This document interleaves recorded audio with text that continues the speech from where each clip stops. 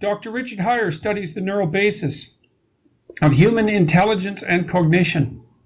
He works with neuroimaging technologies to study individual differences in mental ability. He received his PhD in psychology from the Johns Hopkins University in 1975 and has since held appointments in the intramural research program at the National Institute of Mental Health and the medical school at Brown University and the University of California at Irvine.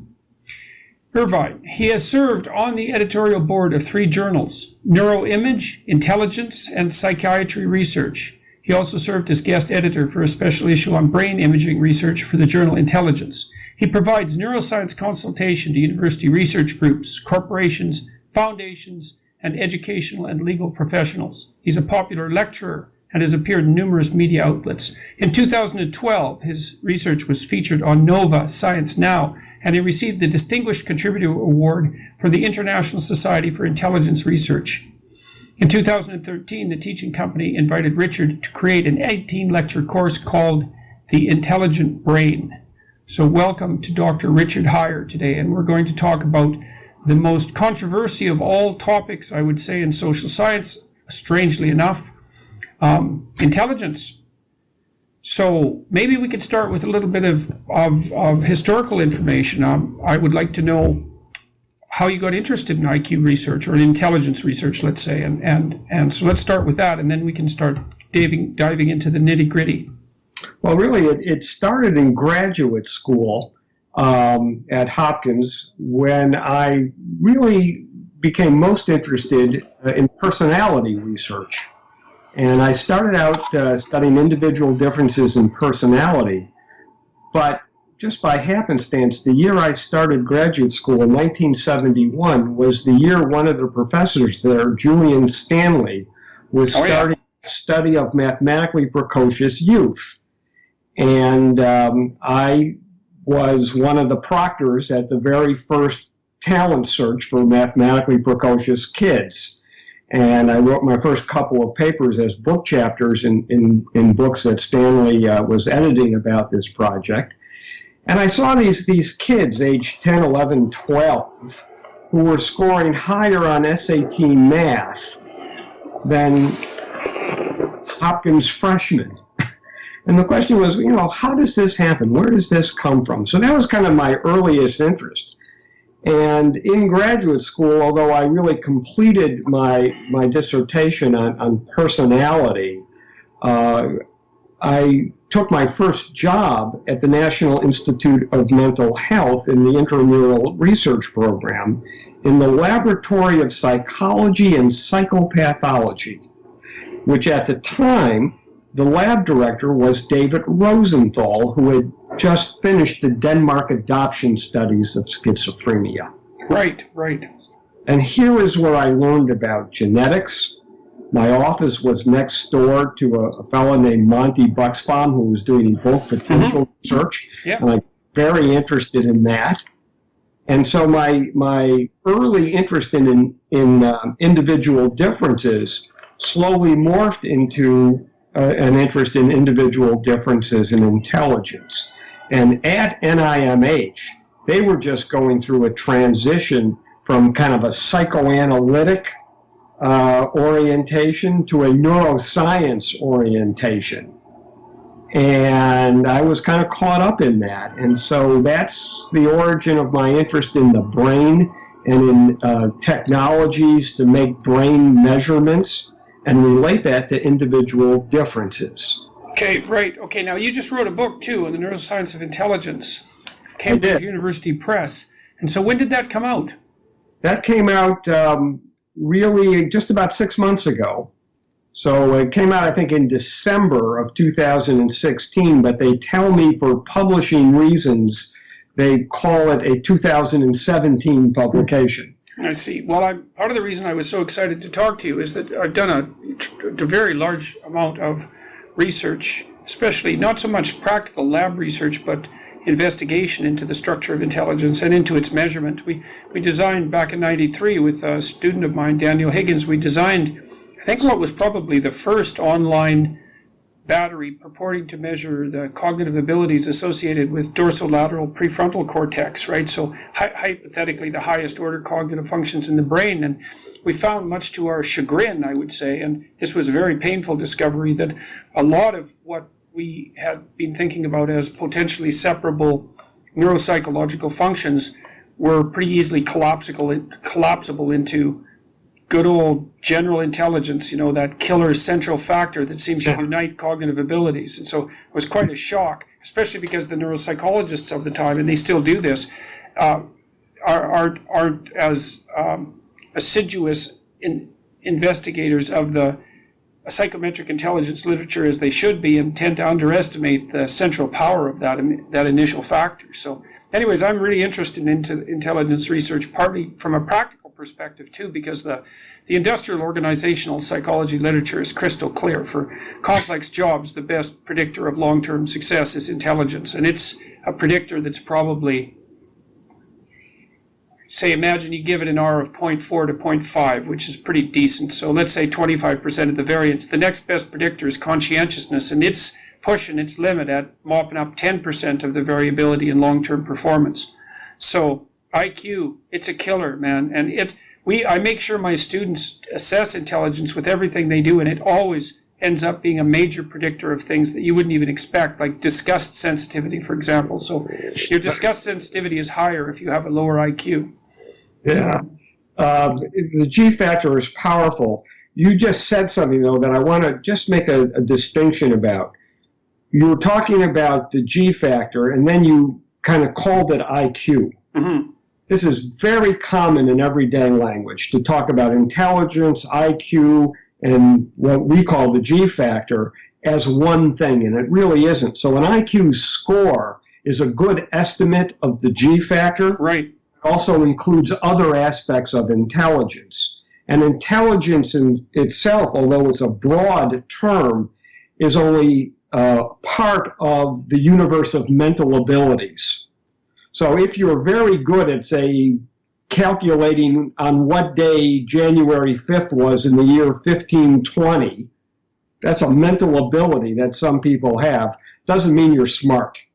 Right, yes. Well, you see that with autistic savants often, that they're, not often, but sufficiently often, they have these amazing calculation abilities, for example, that don't seem to be manifest in a spectacularly high overall intelligence. Well, so what do you want to tell us about? You want to start with the book and walk us through it?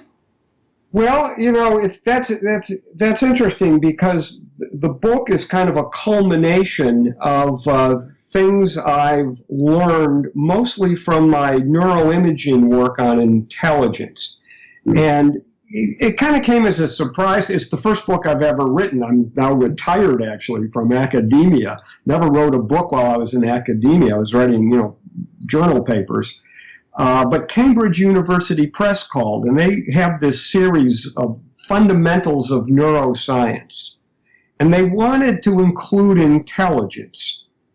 And I regarded that as a major step, because intelligence research really has been relegated almost to the peripheral of mainstream psychology. Mm-hmm. Yeah. And it's politically suspect, to say the least. Yeah, and the switch happened overnight from being in the mainstream to being really peripheral in about 1969. Before 1969, almost everyone who was interested in education was concerned about the achievement gaps. Right. And they felt universally that once you equalized educational opportunities, those achievement gaps would disappear pretty fast. Yeah, that was the Head Start push. Well, yeah, even before Head Start. Head Start, it came to Head Start, but even before Head Start, there were all these demonstration projects. There was the Miracle in Milwaukee, and there were all these things that showed that if you really intervened in early childhood education, which at that time was called compensatory education.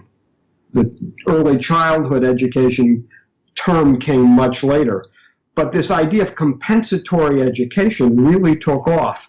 And then In 1969, the Harvard Educational Review asked one of the foremost educational psychologists, Arthur Jensen, to write a review of the progress. And this article in 1969 has become infamous. The opening sentence was essentially, we've tried compensatory education and it has failed. Yeah. And then he had 100 pages of detailed statistical analysis of why there were you couldn't demonstrate an increase in IQ score in any of these programs. Now, Head Start had just begun, so Head Start wasn't included. Yeah, but I reviewed the literature on Head Start too extensively, and basically what happened was that so that was, for those of the viewers who don't know, Head Start was a nationwide attempt to add additional education to the lives of disadvantaged kids, especially at the preschool level. And basically what happened was that they actually did show improvements in academic achievement initially. So in grade 1 and grade 2, they were performing above their peers, but then the difference in performance started to decrease, and then by about the grade 5 or grade 6, the differences had disappeared completely. So there was no evidence whatsoever of that either of a stable one-time long-term gain in cognitive ability, or what people were really hoping was that if you intervened early enough, you'd get something that would sort of would turn into a positive feedback loop, and the gains would actually advance across time. And what ended up happening with the Head Start research basically was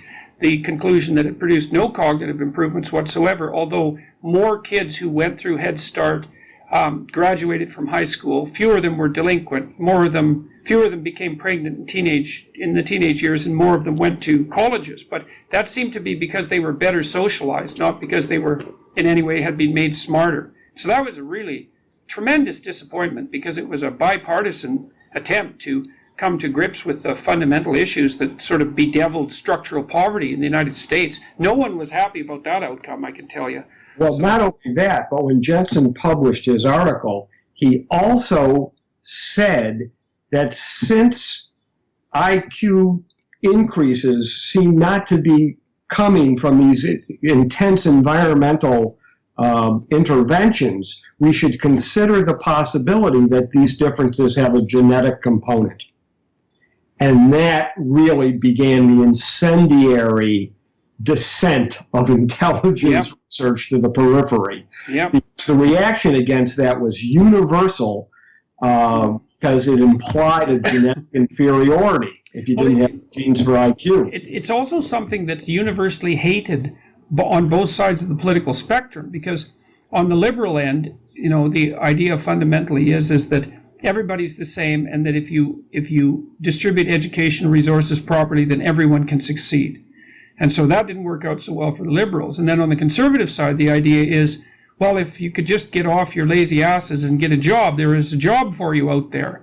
And the truth of the matter is, you can tell me what you think about this, but this was a statistic that just absolutely shocked and staggered me when I went through the intelligence literature. So, it is illegal in the United States to induct anybody who has an IQ of less than 83. And the reason for that is, that the American Armed Forces have been conducting intelligence research for more than 100 years. And that was partly because they needed a way of sorting people rapidly during times of military expansion during wartime. But it was also because IQ tests, and especially in the early part of the 20th century, were used to identify, let's say, the deserving poor who could really benefit from additional educational attainment and advancement. And the military was hoping to identify people from lower class strata that could be streamed into, say, officer training programs and so forth, or even skills training programs, to move people from the underclass into at least the working class and maybe above. So they had a bloody stake in this, man. They wanted to find people, they wanted to sort them properly, and they wanted to do social good when they weren't just trying to win a war, let's say, which often also is a social good. But what happened was that I don't remember when this legislation was introduced, but it was in the later part of the 20th century. But their basic finding was that by, say, the 1980s, they had determined that if you had an IQ of less than 83, there was not a damn thing that the Army could do, the armed forces could do, to transform you into someone who could do something that was more productive than non-productive. And the terrible thing about that is that it's about 10% of the population. And so you look at a statistic like that and you think, oh my God, you've got this enterprise, this massive enterprise that's chronically hungry for people. That's right. They're always looking for people. They're really oriented towards taking people from the underclass and lower working class and pushing them up the societal strata. And during wartime, they're actually desperate to bring in recruits, period. And their conclusion is that 10% of the population can't be trained to do anything sufficiently useful to make them militarily operable. I just read that. My jaw just dropped. It's like... Well, yeah, in the United States, we have about 330 million people, and because of the distribution, the relatively normal distribution of IQ scores, about 16% have IQs of 85 or less. Right. Which means they're not going to graduate school. No, it means that from what I've read practically, it means the Wonderlic company has actually done they have a nice IQ test from the commercial perspective. It's actually psychometrically valid. And they've linked IQ levels to specifically to job categories, Yes, I know. What I was going to say is they're not only not going to graduate school, they're not going to find a stable job that pays a livable wage. Yeah. Now, especially even given that so many of the service jobs now require a fair high degree of computational savvy, or not computational, but ability to interact with complex computational technology.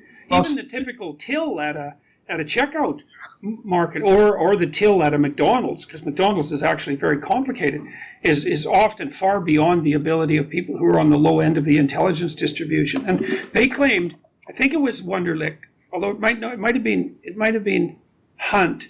What's his name? He's IQ researcher. Is it Earl Hunt? I think possibly. Earl Hunt. What he claimed that if you have an IQ of below 90, that it's difficult. It's difficult for you to read well enough to translate what you're reading into action. So you can't actually read instructions and follow them. You don't have that level of literacy. That's correct.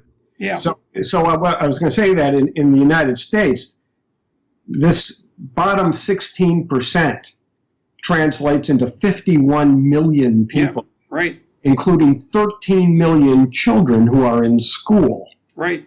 This is a very difficult problem. Now, I knew Earl Hunt. He passed away last year. Knew him pretty well. He also would say that there is this cognitive segregation in society. This is a point that Charles Murray makes. Yeah. Well, and Earl would often ask, when's the last time you had someone over for dinner who wasn't a college graduate? Yeah. Well, that was something that Murray and Herrnstein wrote about in their book, The Bell Curve, which really struck me, because I read that book twice, unlike most of the people who criticized it. Yeah. And, one of the things that they pointed out in there was, look, the typical educated person thinks that someone isn't very bright if they have an IQ of 115. So we're talking about graduate level and PhD level research institutions, right? Because 115, there's as many people at 115 above as there are at 85 and below. And so it's a minority of the population, and that's the top 15%. And, that's the duller undergraduate. Right. So I'm a clinical psychologist, and I've dealt with people who had ranges in the low 80s and tried to find them jobs and tried to train them. And I have some real knowledge about the stunning gap between people at the low end of the IQ distribution and the high end. And it's no bloody wonder people hate IQ research and intelligence research, because it reveals a set of seriously dismal facts about the incredible range of ability among human beings. Well, yes, this is true, and moreover, I would add to this that people in universities, professors and graduate students, have a hard time understanding what everyday life is like if you have an IQ of 80 or 85. And you're making your way, you're living independently, you're making your way in the world, but it is a challenge. It is challenge. It just barely begins to describe it. I had a client who, he probably had an IQ of under 80, the nonverbal portion of it anyways, and He was indistinguishable in physical appearance from, let's say, I hate to use the phrase normal person, but there's nothing that marked him out about particularly intellectually impaired, And I tried at one point. This was so telling to me. I got him a volunteer job, which, by the way, is very difficult. It's harder to get a volunteer job than a real job because you have to do police screening and all sorts of things, and the selection process is just as extreme. But I eventually ended up getting him a job at a bike /bookstore,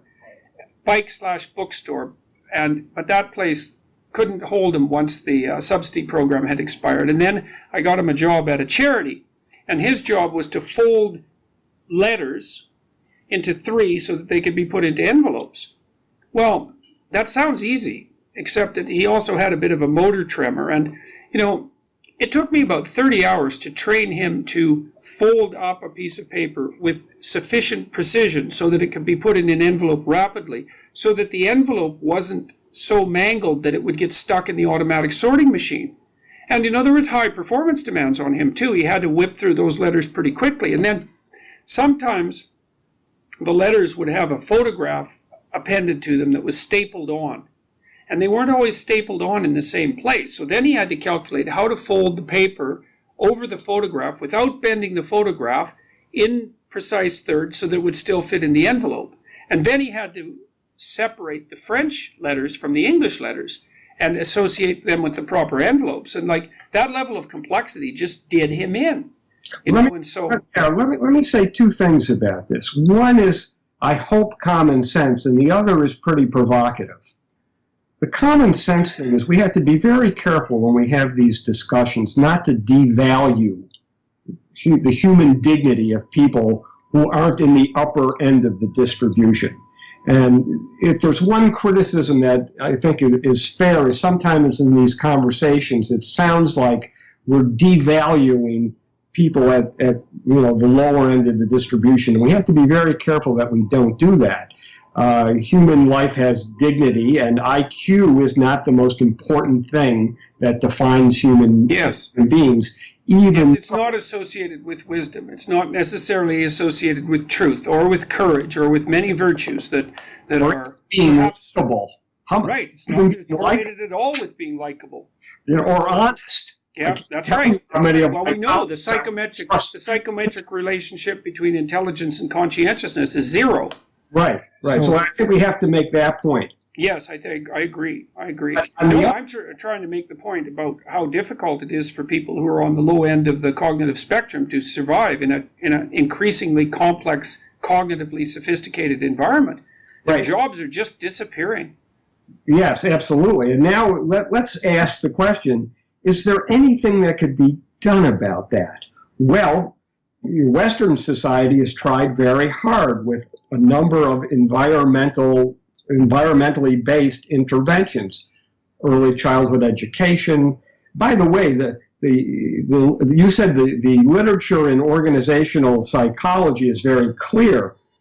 The literature is equally clear in educational psychology. Oh, yeah. Well, the relationship between IQ and learning is even more powerful than the relationship between IQ and job performance. That's right, which is kind of common sense, or it matches our common sense. But, if you put a bunch of variables into a regression equation to predict academic achievement, and you have all these school quality variables and teacher quality variables and cognitive variables of the students, and what you find is the teacher variables and the quality of the school variables together barely account for 10% of the variance. Yeah, I know. It's terrible. Well, and I talked to the guy who ran admissions at Harvard. I taught at Harvard for a while. His name was Dean Whitlaw, and he is a really smart guy. I really liked Dean. And, he was, let's say, he was on the right side of the human race, and he was really trying to figure out how to run the admissions policy at Harvard so that it did the best for everyone concerned. And he had run an interesting series of analysis that I don't believe he ever published. And one of them was, let's say you segregate the Harvard population into the relatively low IQ kids. So maybe they only have an IQ of 130, and the relatively high IQ kids who are pushing up towards to 160. So you got 2 competing hypotheses there. One would be that the lower IQ kids come to Harvard, this remarkable environment, and they thrive because of the high educational quality so well that they close the gap between them and the 160 kids, and that's just completely wrong. What happens is you put both those groups there, both very, very highly selected, but some, in the sort of Superman range intellectually. And what happens is the gap just gets bigger and bigger as they progress through university. And it's a dreaded example of that Matthew principle that the economists talk about, which is, to those who have, more will be given, and from those who have nothing, everything will be taken. It's very, very. It's no wonder people dislike this research. It's so anti-egalitarian in its essential structure. Well, I wanted to make a second point that I said would be provocative. If you want to do something about this, we tried a bunch of interventions, earnest, well-funded, long-term interventions don't seem to work. But neuroscience has been excluded from discussions about what to do about this. And I believe that the progress in neuroscience research has the potential to really dramatically increase the G factor. Well, that's an optimistic statement, so I'm sure we're looking forward to some support for that one. It's optimistic and controversial. And, just as a thought experiment, and I can tell you why I believe this is possible. Well, first, before I tell you the thought experiment, the reason I'm optimistic is because of the high heritability of the G factor. That means, if genes are involved, genes work through biology, even if environment interacts with that. But basically, you have a neurobiological system. It's complex, but as you begin to understand it, you can tweak it. This is what all medicine is doing now. They're trying to understand the neurobiology/genetic basis of our health and our diseases. Why? So they can fix it. So they can, when you go to the doctor, you're going because your biology is broken and you want your biology fixed.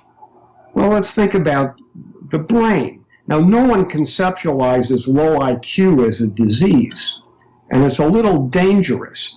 But to the extent to which low IQ has a genetic input or a genetic influence, that's the extent to which you might be able to find out how that works, what that system is, and then figure out how to tweak that system to increase IQ. It's not science fiction. I mean, that's a plausible sequence of events.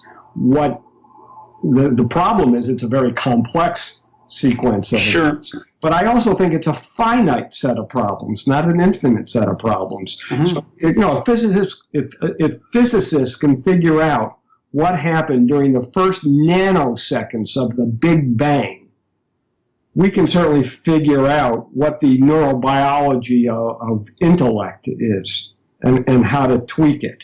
So I think that's possible. So now let's do a thought experiment. And let's imagine there's an IQ pill. And I mean that metaphorically, not literally a pill you could take, like putting, but like having fluoridated water just kind of raises the dental health of everybody. It would be nice if we had that for IQ, but just imagine what it would be like if we shifted the distribution of IQ 15 points into the high end, so that now the average IQ, and I understand how IQ is computed and norming and everything, but the point is that no one would have an IQ less than 100. Right. What would the world be like if everyone could reason sufficiently to get a reasonable job? Well, it's a good question. I mean, the what would you call the perverse part of me? It's funny. I was just talking to one of my graduate students. We've been looking at the determinants of male attractiveness by the personality of female viewers. Okay, and so what we found is that there are some personality effects. So extroverted, enthusiastic women tend to rate men, generally speaking, as more attractive than introverted and less enthusiastic women. And And so there are some just straight personality effects, but the biggest effect by far we found was the proclivity of women in general to rate men as less attractive as the women's IQ increased.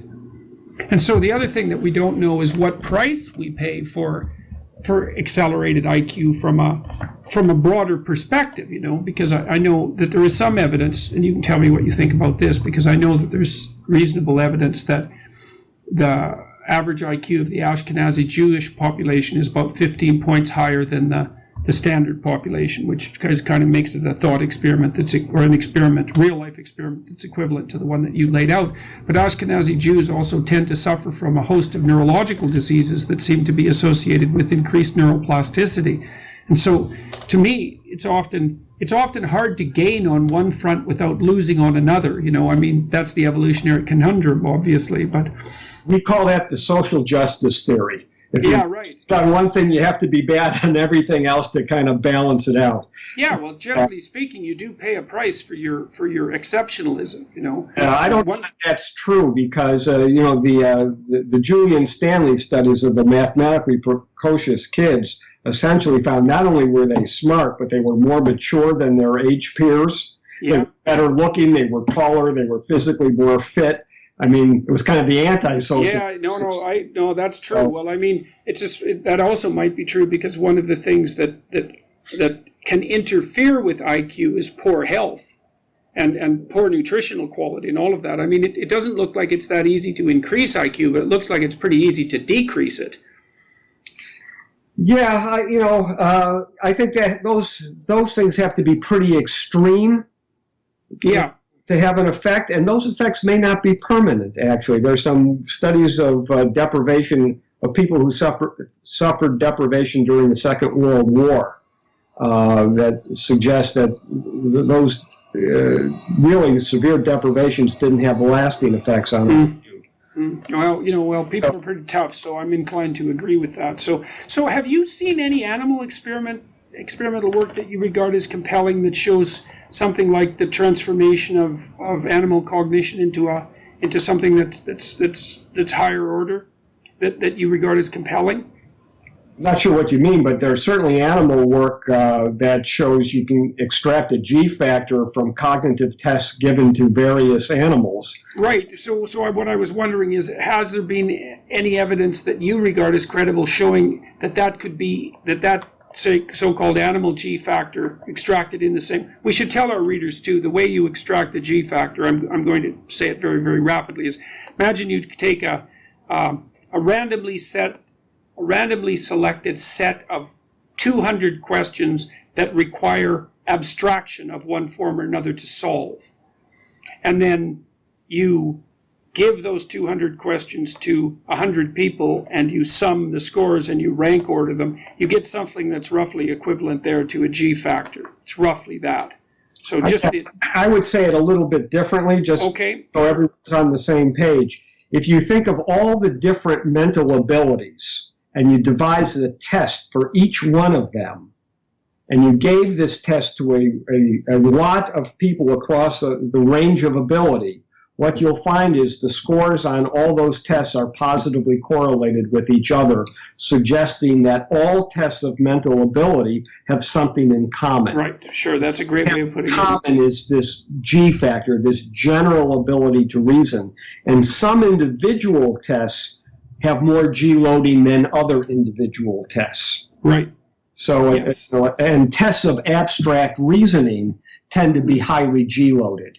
Right. If I said to you, repeat the following numbers back to me, 3, 7, 2, 1, 6, 5, that's not a very highly G-loaded mental ability to be able to do that. But if I gave you a string like that and said, repeat them to me backwards, that becomes a G-loaded ability because you do a transformation. Yes, well, the other thing to say about that, too, is that the positive relationship between those multiple assessments that you described is actually quite high. Right. Right, that's the thing, is that general factor not only exists across domains of cognitive ability, but it tends to account for a substantial amount of the ability in each of those domains.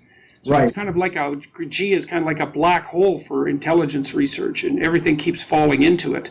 So that's an interesting way to put it, because now we have these genome-wide association studies that are finding these bits of DNA that are related to a latent factor of intelligence, which is the G factor, or to what they call educational attainment variables. Educational attainment is so highly correlated with IQ that it's essentially the same thing.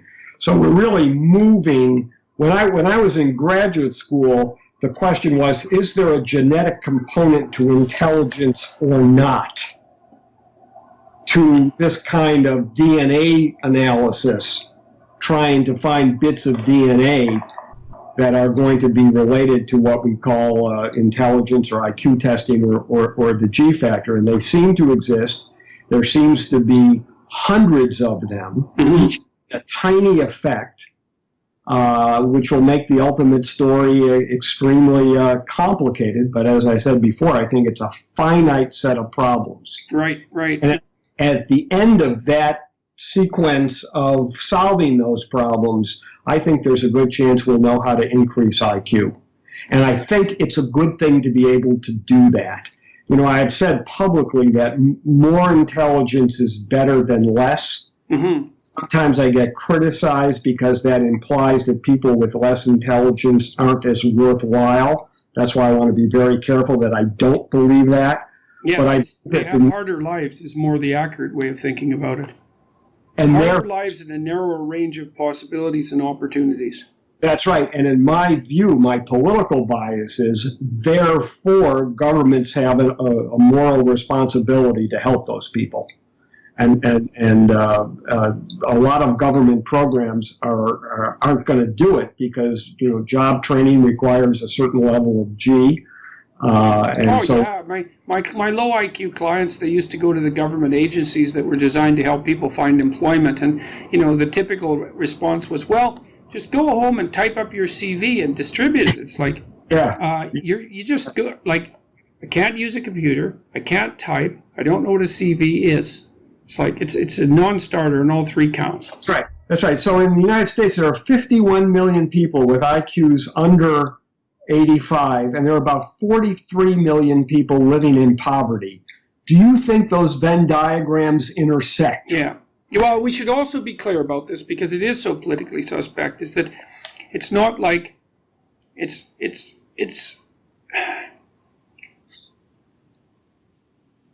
self-evident that people who have less cognitive capability are likely to end up poor, because there are serious, complex problems in life that beset them that they have a difficult time dealing with, and they can't learn as quickly.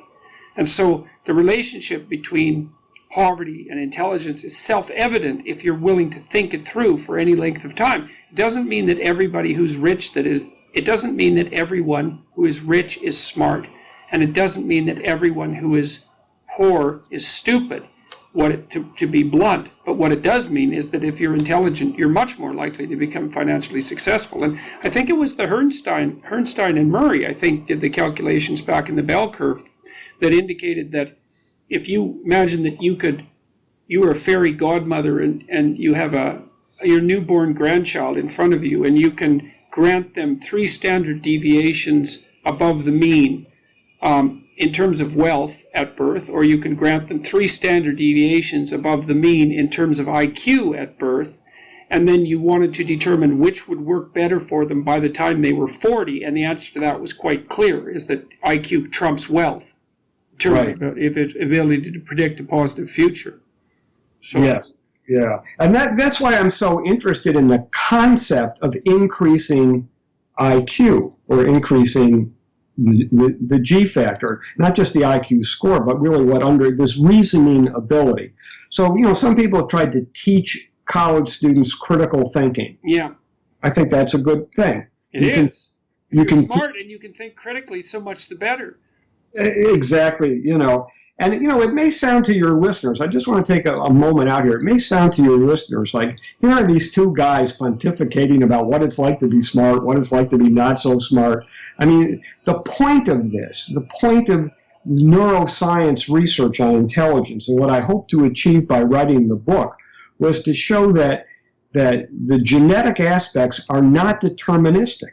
Mm-hmm. It's the opposite. Mm-hmm. Genes are probabilistic. So the extent to which something like intelligence is genetic, in my view, is the extent to which we'll learn how to change it for the better. Right. Well, that's definitely, yeah, because people do tend to think about biological factors as deterministic, and that's a mistake because they can be shifted. So with regards to the animal study, so, you pointed out that you can come up with an IQ-like estimate for, say, a rat. And have you seen anything that indicates, I don't care how it's done, through training or neurochemically or by promoting brain function in different ways, however you might do it, that's actually indicated to you that there is a way of biologically enhancing the general cognitive ability even of an animal? Has anything come out credible? Just by breeding mice who run a maze faster than other mice together, you get mice that seem to be able to learn how to run a maze faster. But that's work from the 1980s. Right. I review this in the book. There are some interesting technologies that have been developed where you can turn parts of a rat brain on and off at will and see what happens. This has not yet been applied, as far as I know, to learning. Mm. But interestingly, there are human studies underway with things like transcranial magnetic stimulation and electrical ways to, low voltage ways to stimulate parts of the brain. And there are some interesting experiments now being done with humans to see if you can improve learning or reasoning ability. Yeah. As a matter of fact, I edit this journal called Intelligence, which is kind of a prime spot for intelligence researchers to publish on all aspects of intelligence. And we're just starting to put together a special issue on human experiments to increase reasoning ability using these techniques of stimulating the brain. Are any of you've seen some positive things with regards to low-level electrical stimulation? Because that's also been used. It's more anecdotal, but there's a bit of research being used to treat depression, for example. That's right, and I do cover in the book the studies that were published up until the time I wrote the book and cautioned people that they hadn't been replicated yet. Right. But we're on the way. I mean, this is an evolving area that's going to be very exciting. I mean, if students are listening to this podcast and they're thinking about neuroscience or psychology, this kind of experiment is really a new phase of intelligence research where you can do experiments on human beings that are completely ethical and relatively non-intrusive. And this is really going to change everything now because it'll shift intelligence research from basically psychometric correlations past what neuroimaging has done, which really moved it away from just psychometrics, and then correlating psychometric scores with measurable aspects of the brain like glucose metabolic function or the amount of gray matter or white matter or the number of white matter fibers. I mean, there are all these fabulous connections. Right. That was a new phase. I got in early on that phase. But that phase is now moving into this new phase of actually stimulating the brain to improve learning and memory and reasoning, and all the while doing it with neuroimaging to see what happens and adding DNA to it. I mean, come on now, this is a great time to be entering the research in this area. Right. Well, there's some optimism on the horizon. I mean, I looked for a while because I've been very interested in improving human performance, measuring it and improving it. And so I looked, and doing that also in conjunction with businesses because I like things to have a practical end. And, I looked to find out what the research indicated with regards to improvement of intelligence. And mostly what I found was not so much improvement as conservation, is that if you exercise both aerobically and with weightlifting, that can help you maintain your fluid intelligence for longer across your lifespan, because it tends to decline rather precipitously as you age, which is one of the more dismal things that you also discover with IQ research. And it starts to decline when you're in your early 20s, and it's kind of linear downhill all the way along. But exercise really helps. But it's preservation, which is pretty important at my age. Preservation is a big deal, man, but enhancement would be good. But this thing about an IQ pill, coming up with a way, to manipulate the neurobiology of your brain regarding intellect. If there's a breakthrough in this, it will come either from Alzheimer's research or from normal aging research, trying to prevent the slow decline of your mental faculties as you age, especially fluid intelligence. Right. Or trying to reverse the ravages of Alzheimer's disease. These are neurochemical problems. Right.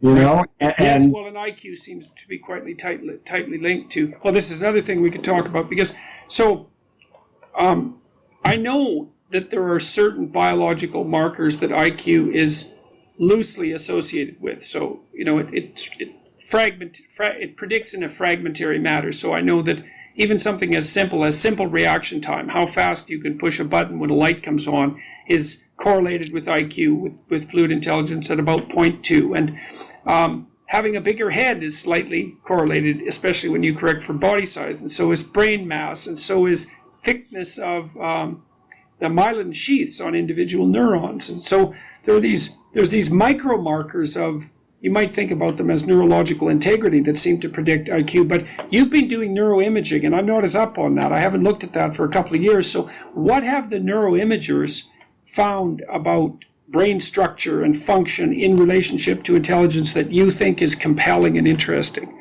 Glad you asked this, because as I was finishing the manuscript for the book, literally the day after I turned it in, I had to ask for it back, because there was this very interesting study published by a group at Yale that used a fairly sophisticated way to look at white matter connections, functional, structural white matter connections and functional connections in the brain,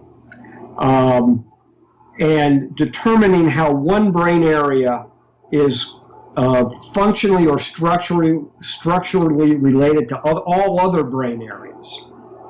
And you can put up a map of a person's brain that shows from brain imaging, from MRI technology, how their brain is interconnected. Mm-hmm. And this paper said these interconnections are so reliable within a person that they're like fingerprints. Mm-hmm. And not only that, but the fingerprints can predict IQ. And so is it density of connections, density of interconnections, or something like that? Or is there something more specific going on? It can be the density of connections structurally, how much white matter connects this area to that area. And there are certain brain areas where you have a lot of white matter coming in and a lot of white matter going out to other parts of the brain. They're called hubs. Mm-hmm. And there are nodes that have lesser connections. And so it certainly makes sense that being able to make measurements of brain connectivity would be related to things like intelligence. Mm-hmm. Do you remember what some of the major hubs were? Like, are they identifiable also as neuroanatomical areas with specific functions? Well, they're definitely neuroanatomical areas. And they're what you might expect. But what was exciting to me is they mapped onto a model of brain intelligence relationships that I had developed with my colleague Rex Jung and published in 2007. And it's called the parieto-frontal integration theory, or PFIT, of intelligence. And the idea is that the connections between the parietal lobe, which is here, and the frontal area are the key connections for intelligence. Jane, so tell us why you derived that particular theory, because people have suggested, say, alternatively, that the seat of higher order intelligence is basically, let's say, the dorsal lateral prefrontal cortex or something like that. So why specifically the connection patterns between frontal and parietal areas? Well, this article in 2007 was a review article where we took every single brain imaging study we could find that included a measure of intelligence, and there were 37 such studies at the time, including some I had done as early as 1988, and others had done with much larger samples. And we just kind of qualitatively analyzed the results to see what brain areas came up in common across these studies using different measures, different imaging techniques. And we found that there was that not all brain areas were equally distributed. They tended to be concentrated in the front and the parietal lobe, but also we found areas in the occipital lobe and the temporal lobe that were also related to intelligence. And so we developed this model that we talked about how information would be processed and how information would flow around this set of, I think there were 18 areas all. And we hypothesized that people who scored high on intelligence tests would have some combination of these areas. You didn't need all of them kind of working together, but some people would have this combination, some people would have that combination, and if you could make measurements about the way information was flowing around these areas with a technology like the magnetoencephalogram, which shows changes in the brain millisecond by millisecond, then you might be able to actually estimate IQ from brain images. 2007, people were trying to do this with multiple regression equations. It never really replicated. Independent replications didn't go very far. Because the sample sizes were relatively small. You had enormous individual differences. But these newer techniques, these mathematical techniques of calculating brain connectivity really seem to have advanced this whole thing dramatically. So was there a map between the nodes that were identified in this more recent research and the areas that you guys had identified with your overarching analysis? Yes. To the way Rex Jung and I looked at the data, it seemed like there was considerable overlap, and some of the authors who we did not know personally, when they wrote their papers, noted that their findings were consistent with our model. Now, any hemispheric differences? We have, yes, there were more on the left than on the right, but there were also areas on the right as well. And these areas tend to be areas that are also related to language and memory and attention. So the more fundamental cognitive processes of language and memory and attention seem to be the architecture on which intelligence is built. Right. Hey, here's a question that I haven't been able to figure out, because I've looked at the attention literature a lot, and the more I look at the attention literature, the more I find it difficult to distinguish it from the intelligence literature. I mean, attention and intelligence seem to be different things, and we certainly use the words in common parlance as different, but I haven't really been able to, like, imagine you wanted to establish a battery of attention-related tests that were independent of G-loaded cognitive abilities. I haven't seen anybody manage that, and so what do you think the difference is between the capacity to pay attention, which also seems to be associated with conscientiousness, by the way, which isn't associated with IQ. But, I mean, what's the relationship between attention and intelligence as far as you're concerned? Those studies have been done where they take cognitive variables, the elemental cognitive tasks is what they call them, the real basic things that cognitive psychologists like to study, because they like to study reasoning. Right. And they'll study learning and memory, but they don't want to address why some people learn faster than other people, or why some people can remember more than other people. Right. That's what cognitive psychologists study. They study what's common to everybody. But if you look at these elemental cognitive tasks, you can extract a G factor of cognition, which is highly correlated with a psychometric G factor sure. abilities. More than attention, memory, aspects of memory are more correlated to the G factor. Processing speed is correlated. Right, sure. And attention is also correlated. So, I kind of have this idea from being a parent, watching my kids grow up, that people differ in their baseline of attention when they're not specifically paying attention. This might be called consciousness. So, you have two kids walking through a museum for an hour, and you come out and you say to kid one, so what did you see? And you get a whole long thing. And you ask the other kid, well, what did you see there? And you get a much less rich explanation of what it's. I've always thought about that as a difference in resolution of worlds. Well, call it what you will, but, there are these differences.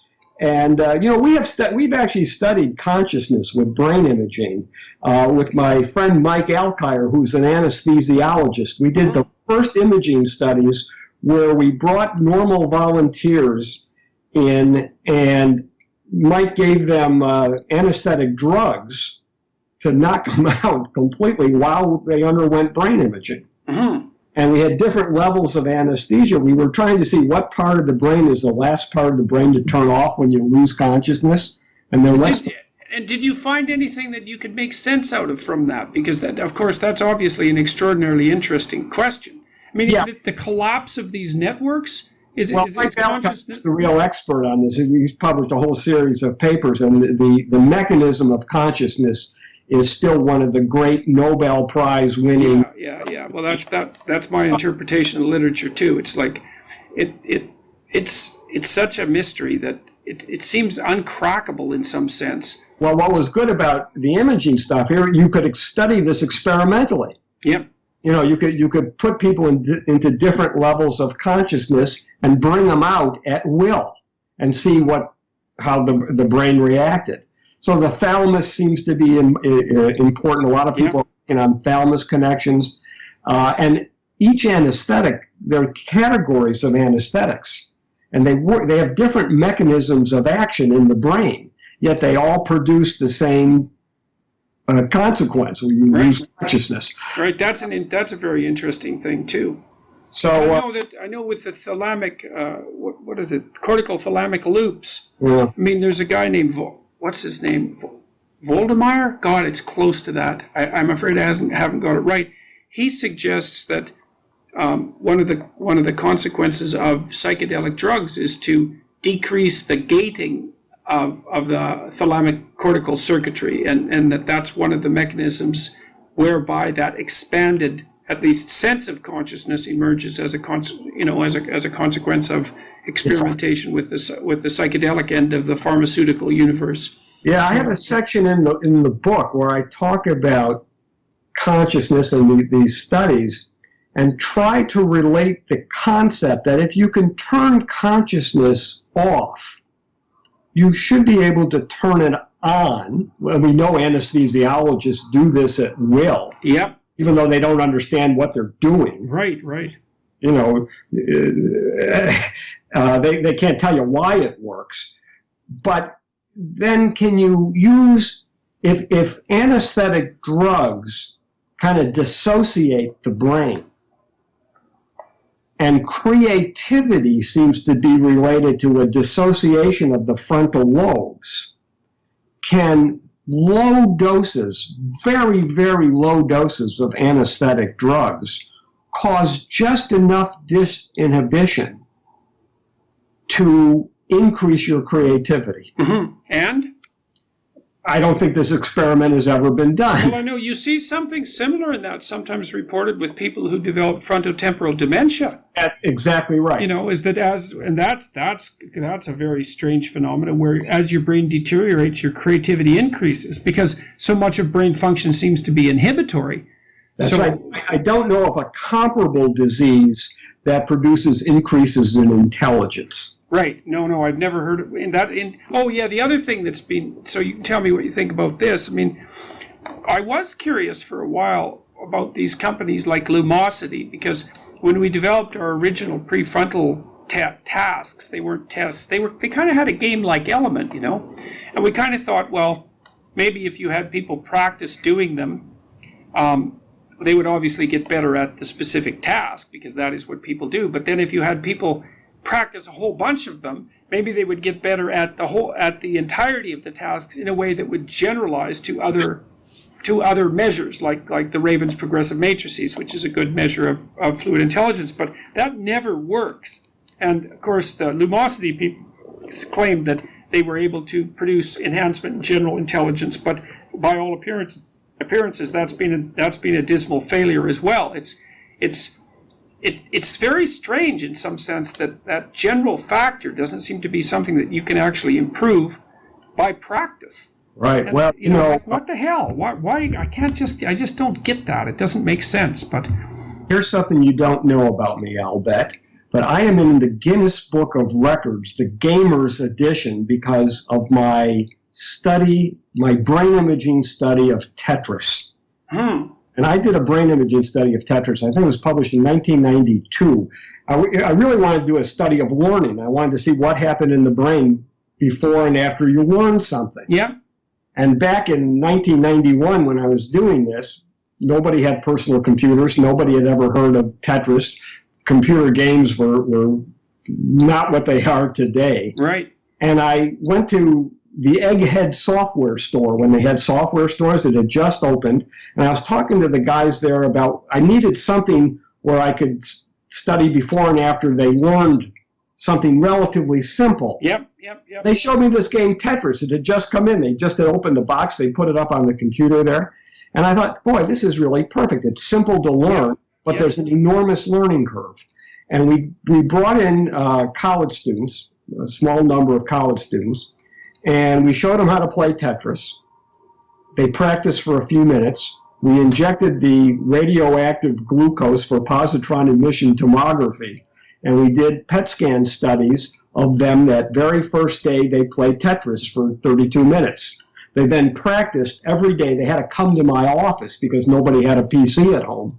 They came to my office 5 days a week for about 4 weeks. They practiced until they got so good at Tetris. You know, the game was moving faster. Yeah, it's amazing how good people can get at that sort of thing. You couldn't even believe a human being could do this. Yeah, I know. I've watched people do that sort of thing. It's just absolutely unbelievable how good they can get at it. Right, and when they got really good, we scanned them a second time. Yeah. And we found that even though the game was faster and harder, when they had learned how to do it, they used less glucose metabolic rate. Okay, so now, was that also, okay, so I knew that research. I read that research. Now, what do you think about the problem is I can't remember where this research came from, because I also read at approximately the same time studies that appeared to claim, and I think this was reviewed by L. Conan Goldberg in his book on hemispheric specialization for routinization and novelty, respectively, that when you first start to learn something novel, and I think this was demonstrated, for example, in people who were listening, they were Danish native speakers who were listening to Danish in reverse. And they used very large portions of their brain when they were listening to Danish in reverse. But if they were listening to Danish properly spoken, they used very small specified parts of the brain that were located in the latter or in the back part of the left hemisphere. And there was another group of researchers who were demonstrating that as you learned, the degree of activation decreased, and it shifted from the right to the left, and it shifted from the front to the back, and it got smaller and smaller. And is that associated with that decreased glucose utilization? Is that the same phenomena? I think it is. I think we were the first to show it. Yeah. We had done one imaging study before this Tetris study where we just correlated glucose metabolic rate with scores on a test of abstract reasoning, a high G-loaded test called Ravens. They had taken the test during the imaging. So we got to see what brain areas were involved, and we did find some brain areas, but the really interesting, surprising thing was the correlation between the scores and glucose metabolic rate was always negative. The better they did on the test, the lower their glucose metabolic rate. And that was the first inkling we had about this idea of brain efficiency. Subsequently, there's been a lot of research on that. And it turns out to be a complicated thing because nothing about the brain is simple. But it does seem to make perfect sense that expert skill is associated with doing more with less. It makes sense now, but I tell you, nobody predicted it. And I understand. That research stood out for me in a very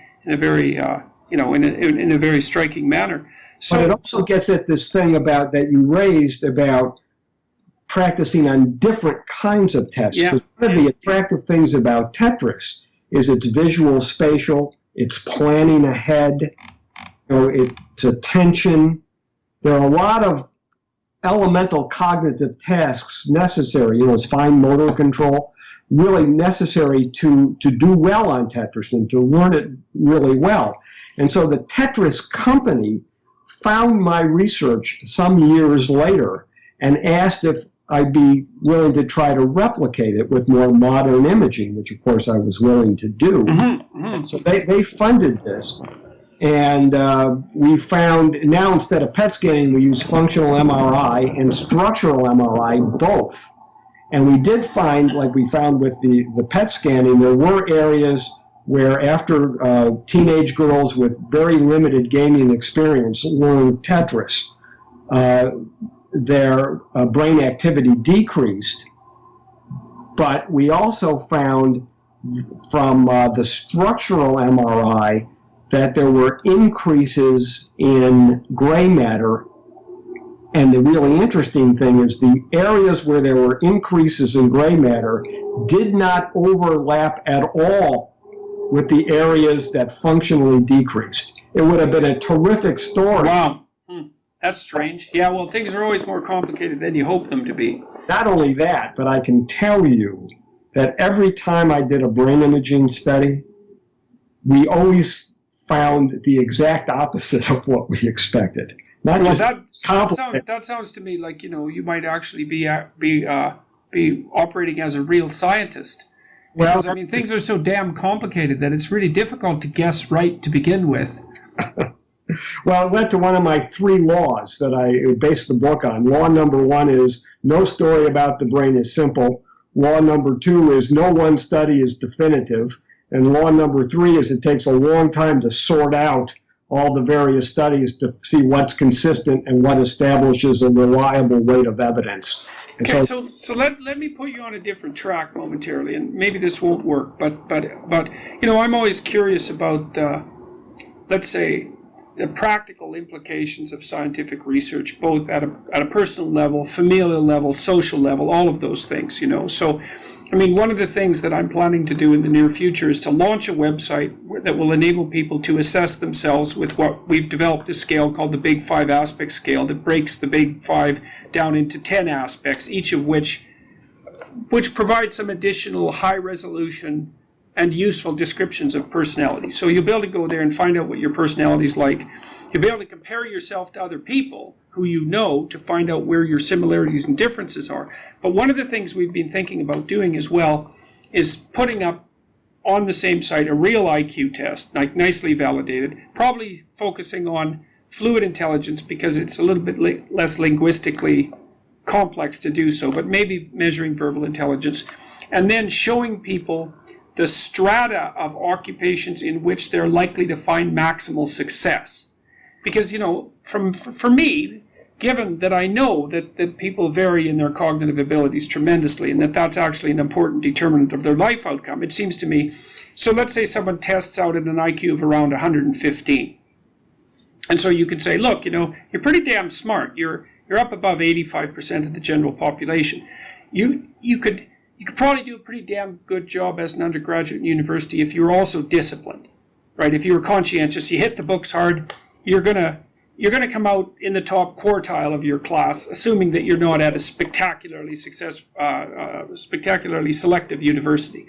But you're going to have a much more difficult time as a master's student, and PhD level stuff is going to be, you're going to be pushing your luck to really master that. But, you know, you could be, here's a domain of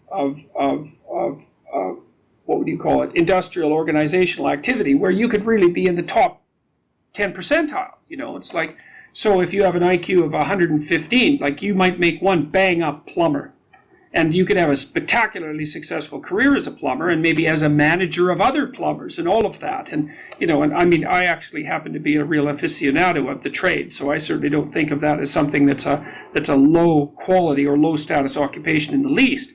But we would like to tell people, okay, here's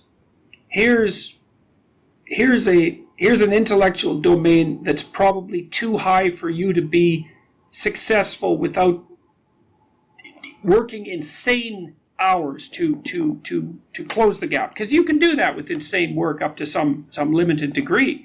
But it seems to me that the logical thing to do, at least in part, is to give people a sense of what their advantages and limitations are, and then say to them, okay, well, given that, here's a place that you could go where you could be optimally successful. And so, you know, that's kind of my take from a policy perspective, let's say. But, like, what have you thought about? You know, the massive diversity and intellectual ability. I mean, what are the implications from a policy perspective as far as you're concerned? Well, I think vocational guidance is clearly one. I actually did some consulting and some research for a nonprofit group called the Johnson O'Connor Foundation, which is vocational testing.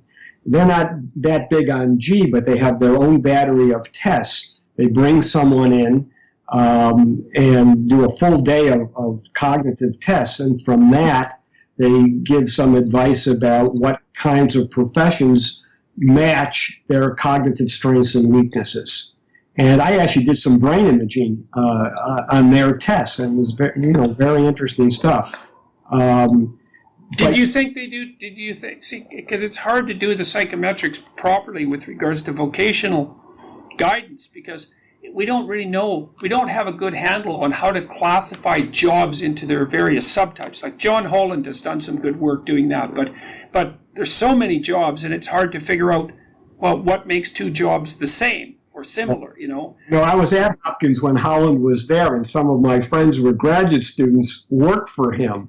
And I learned all about that vocational testing. It's very powerful, and as you know, that's more his scales have kind of morphed into more personality-like dimensions. Yeah, well, that's it. You want that? Well, that's exactly the nexus that we want to play out. It's like, okay, because there is a reason. I know people have been mapping Holland's job categories onto the Big Five, and with a fair bit of success, you know.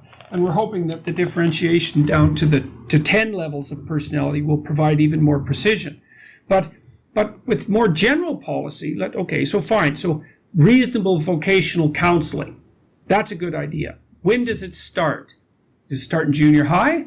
Like, do you do what the Europeans do and start to track people into trades and higher education at that kind of early age? The Europeans seem to have had great success with that. So it's certainly... Yeah, the Germans in particular. Yeah, so it's reasonable to look at. But the problem in the United States, there are so many problems with the way we conceptualize education. And the whole idea of tracking, I don't know how it is in Canada, but in the United States, this idea of tracking has a very negative balance to it. You know, segregating the smart kids into one set of classes and the less smart kids into others, and then there's remedial education. And there's been a strong tendency in the United States to feel that kids learn from each other. So you don't want homogeneous groups based on learning ability. You want...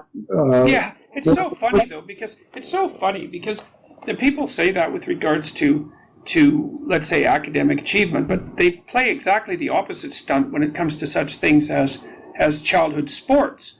You know, so if you look at football, for example, it's like, well, hey, let's segregate like ability. It's like you don't have the people who stumble around on the field dropping the ball all the time playing with the top-end quarterbacks, and nobody thinks there's a problem with that. They don't say, well, everyone learns from everyone else in that situation. So to me, it bespeaks more of a refusal to admit to the stark reality that there are massive cognitive differences between people, and to try to actually start to address that with some degree of seriousness. And the seriousness should be something like, okay, well, let's look at the bottom 15% of the population, cognitively speaking. It's like, what the hell can we do for those people that's going to be useful? And, you know, like the guy that I was telling you about, I was trying to think of some way that he could find a respectable and productive and relatively stable position in society that would be useful. And I thought there was a couple of things he could do. Like, one of the things he could have done, I think he could have been encouraged, let's say, to collect trash in the downtown areas. Like, he could have been assigned a city block, and it could have been said to him, look, your job is to keep this damn city block clean. Here's a bag, here's a stick, you get up in the morning, you go do this. It's like, makes everybody's life more pleasant. It's a valuable contribution. It's something you could do with a certain degree of pride, and there's a socially valuable end of it. Now, what happens in Toronto is that people drive around these vacuum cleaner machines on sidewalks and pick up the scrap paper and all of that. And that actually turns out to be a very cognitively demanding job because, well, you have to pay careful attention. You can't run over people. You have to have decent social skills. And, you know, it's complicated, but it might be nice to see. But we're not mature enough to have a discussion like this as a society. We might want to say is like, okay, well, there's a group of people who aren't going to be able to compete in the cognitive workplace. They're not going to do it. And there's actually lots of them. And we're not going to say they're lazy, and we're not going to say they're not looking for work. We're not going to say any of that. We're going to say, look, we need to find occupations that have public utility, that aren't just make work projects, that people of that level of abstract capacity could actually perform. But I don't think we have the maturity to have that conversation. We don't have the economics. And so I would go even a little to the left of you, and I would say there's nothing wrong with make work programs. You know, to allow people, I mean, you have, you know, to work with dignity. So you have that option, but you also have this interesting experiment being proposed of the minimum annual income. Yeah. Well, that one worries me because, see, there's a couple of things about that one that concerns me because, you know, so we're having a conversation here where we're taking differences in IQ seriously. But the problem with the guaranteed annual income issue, I think, one of the problems, and I'm not denying its potential utility, it's something I think that would have to be experimentally determined, you know, and all of that. And maybe it could replace a plethora of less efficient social welfare programs. But, you know, it isn't obvious to me. It's obvious to me that there's a substantial proportion of the population, and I would say it's probably 5%, that would destroy themselves instantly if you gave them a guaranteed annual income. And they would do it because they're very low in conscientiousness, for example, and very impulsive. And like, I've worked with many guys, often ex-cocaine addicts, who were often not all that high on the end of the cognitive distribution, but very, very low in conscientiousness, high in impulsivity. And those guys were absolutely fine as long as they were flat broke. But man, I tell you, as soon as they had money, they were done. It was like 3 days in the bar, cocaine binge, face down in a ditch, and then they were fine until they got money again. And so the problem with the guaranteed annual income solution is that, you know, man does not live by bread alone, let's say. And if you have money and you have things to do, then you have a life. But if you just have money, you don't have a life. Well, you know, I look at, you know, I have a very narrow lens on this. What do I know about the big social policies? And, you know, I don't know anything about that more than anybody else. I have opinions like everybody. But my narrow lens is through intelligence. Yep. I think more is better than less. Yep. Having more doesn't make you a better person, doesn't make you honest, doesn't make you likable, doesn't make you conscient, doesn't solve the problems of the world. But if we can do something to increase intelligence generally, I think that would go in some measure toward alleviating a lot of these very complex problems. So imagine the homelessness problem. Some proportion of chronically homeless people have schizophrenia. Yeah.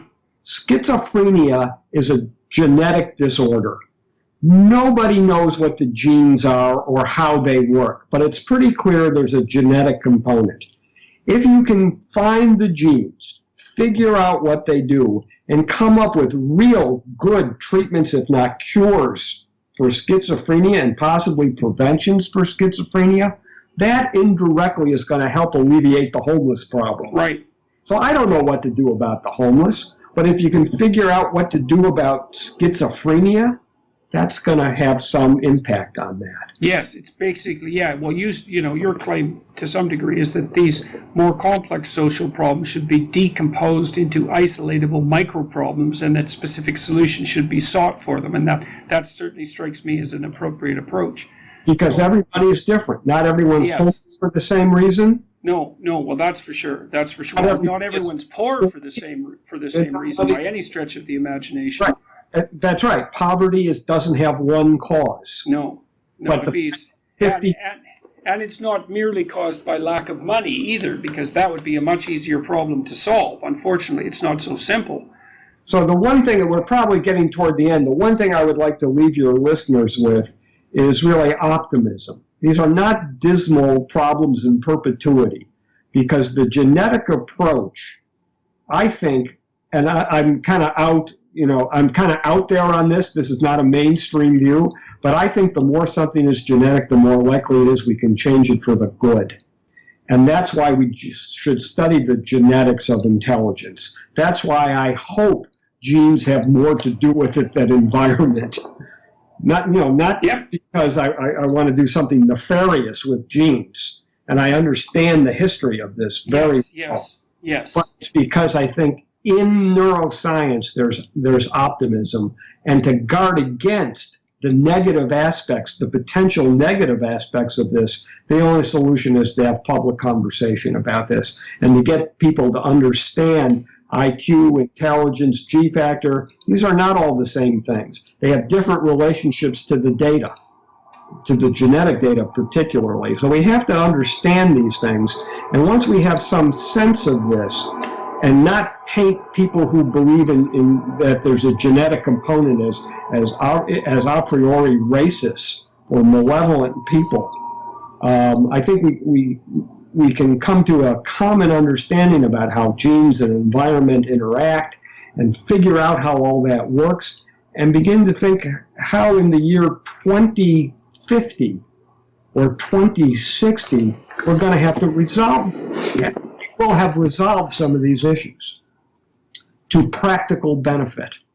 Well, that is a good place to leave it, I think. And we've had a very productive discussion, so I think that's probably a nice place to bring everything to a close. I've been speaking with Dr. Richard Heyer, who studies the neural basis of human intelligence and cognition, and who has recently released a new book called The Neuroscience of Intelligence, published by Cambridge University Press. It's an academic book, but for people who are interested in a serious discussion of the relationship between biology and intelligence, then it's a good go-to tome. And it's an extraordinarily important topic, given the undeniable primacy of intelligence as the fundamental predictor of let's say, success in many, many domains in across the human lifespan. So thank you very much for spending an hour or so with us today, and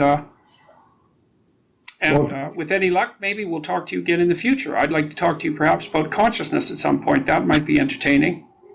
Well, listen, I've really enjoyed it. I appreciate the chance of having more than three sentences, related to your listeners. I just want to say one thing about the book. It is written for the lay public as well. Oh, okay. Well, that's a good thing to know.